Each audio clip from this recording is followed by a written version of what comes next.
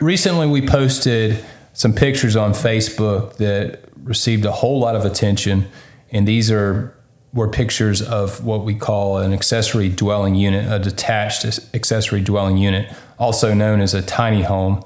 And roughly 2,000 people expressed their liking of it. I'm here with the architect, Billy Zion of Zion Architects, who designed this particular home. And I want to ask him a few questions to kind of get educated on the tiny home ADU phenomenon. Billy, first, thanks for being with us. And what do you attribute the interest in these smaller dwellings to? What is the fascination? I think it has a lot to do with the cost, the anticipated lower cost of less square footage, but also maybe the length of time it would take to build a smaller home. So people are attracted to, number one, the cost, but also the idea that it could be built quicker and it could be something they could use much quicker than a traditional full-size residence. Sure. And I think the tiny home movement began with these being more of like mobile dwellings. So that was attractive as well for people to be able to build these tiny dwellings and then to relocate as needed to different parts of the country, or gives them the ability to travel and live in different places. This particular one in the post, though, wasn't, it was permanent. It was a permanent structure, correct? Right, yeah. This project is a permanent dwelling, not mobile. But I mean, I guess depending on the overall dimensions of these, they can be mobilized if you structure the foundation the right way. That's a good point. So you hear these names used interchangeably: a tiny home, a guest house, an accessory dwelling unit. Are there features that distinguish one from the other, or are they all just synonyms of each other?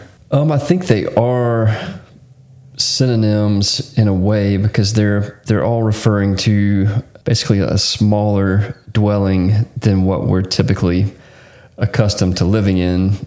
Again, the tiny home movement started as a very small, probably the smallest, what people picture as the smallest of those three that you mentioned there, the tiny home, the ADU, or the guest house. I would say the tiny home, a true tiny home, is probably around 500 or 600 square feet or less. And those were originally built and designed to be mobile. An ADU and a guest house is probably the same thing. They're probably more synonymous than the tiny home. These are larger, a little bit larger dwellings than what you might consider to be a tiny home. They're probably closer to maybe 1,000 square feet, maybe 900, maybe a little over 1,000. But it's a similar setup in that it's smaller than your traditional house, but still gives you the amenities of a house with a bedroom, a bathroom, a living space, and a kitchen, just of course reduced in size. And of course, something, approaching that square footage, 1,000 or so square feet, you wouldn't really think of that as a mobile structure. Now, your work as an architect, you have done a couple different versions of these smaller dwellings. You have an idea of approximately how many you've designed over the course of your career? Well, this year, in particular, I think I've designed 4 or 5 different tiny homes, and then probably 3 or 4 of these ADU or guest houses. So the tiny homes I designed were probably 800 square feet, somewhere in that range. And then the ADU or guest houses, or pool houses, I guess, or another thing people are calling these because they're adjacent to their pools. But True. Those are usually 1,000 or 1,200 square feet. So 3 or 4 of those, and then 4 or 5 tiny home schemes.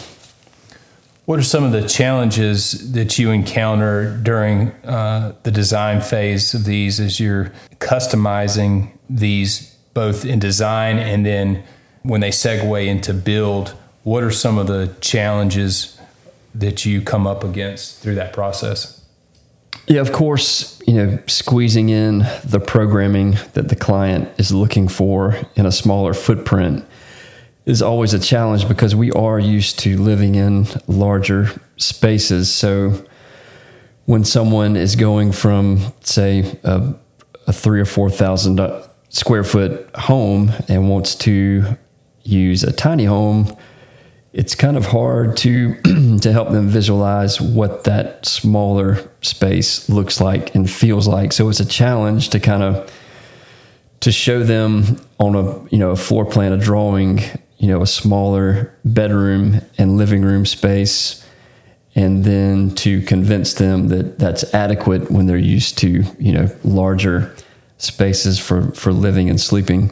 But we can do that through a variety of different drawing methods that we do. Of course, in 2-dimensional, we can try to communicate that, but 3-dimensional renderings are really helpful with these tiny home designs because you can really get into the model and start to feel what that smaller footprint might feel like. So that's a challenge, but then also site adapting these in different locations can be a challenge as well because, of course, every city and town is different as far as their zoning goes and the specifics of the site, the weather, where the sun is, where, if there's water issues with the site, if there are grading issues on the site.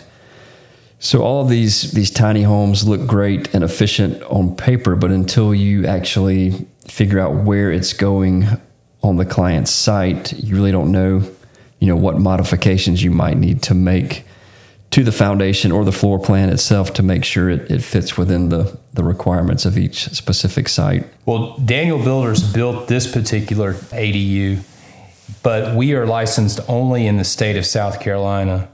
The interest that this one has generated reaches far outside of South Carolina. In fact, somebody from Arizona just recently asked, can you build one here? We can't build there, but you can still design for someone who is outside of our state lines. Is that correct? Yes, I am a licensed architect, and I'm NCARB certified. That's NCARB certified. So what that means is that my license is reciprocal in any state in America and also in Canada, Mexico, I think even Australia. But I mean, it would require me, and it's different state to state, but my license is reciprocal if I just fill out an application and typically a fee with each state, but it's pretty easy to become licensed in every state for me because of that NCARB certification. Can you design something completely remotely for somebody, or do you ever have to have them face to face? No, I mean, we've done remote designs. I think, as everyone knows, COVID kind of made that more of the norm in the design world, where I can meet and talk with a client on the phone or Zoom or Teams or whatever format they're comfortable with and get a feel for what their needs are. I do like to visit the site if possible because of some of the issues we talked about earlier. So it's difficult to be completely detached, although possible. There is always the unknown of the site that you can't see through a phone call or a Zoom call. So one of the challenges with building a ADU on your home is matching it to the existing home. Or, correct me if I'm wrong, Billy, isn't that what most people want to do? They don't want to have it look extremely different from what is already on their property.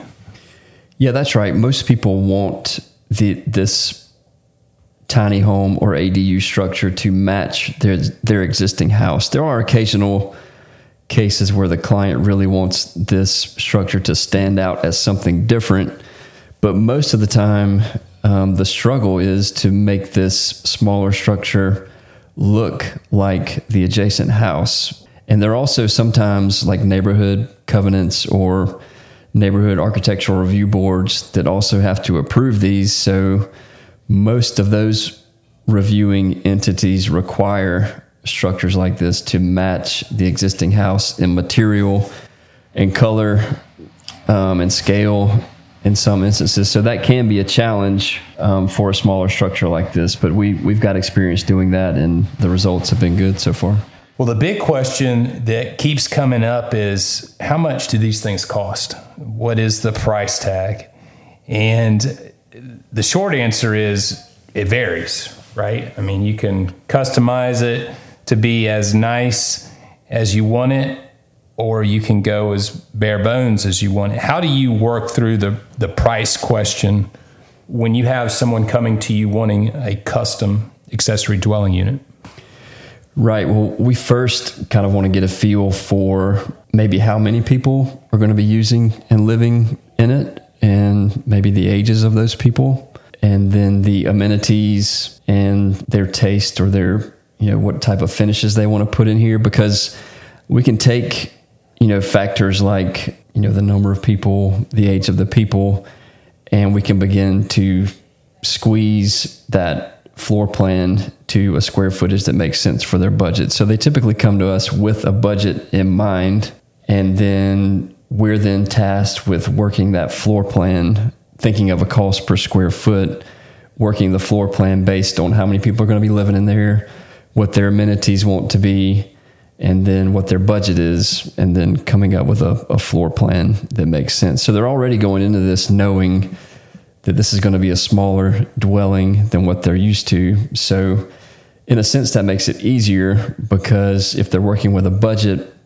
as we all know, things tend to shrink when we're trying to save money. So with the tiny home design, that's okay, because that's what we're looking for anyway. So the cost of these is kind of all over the place. You see your DIY guys building these on trailers, and I'm sure they do it for $100 or $200 a square foot. But once you start getting into customized finishes and built-in type carpentry, which a lot of this tiny house design is a lot of custom cabinetry, because it's customized for the client in a smaller footprint. So there is a lot of custom carpentry that has to take place. So that drives up the cost per square foot.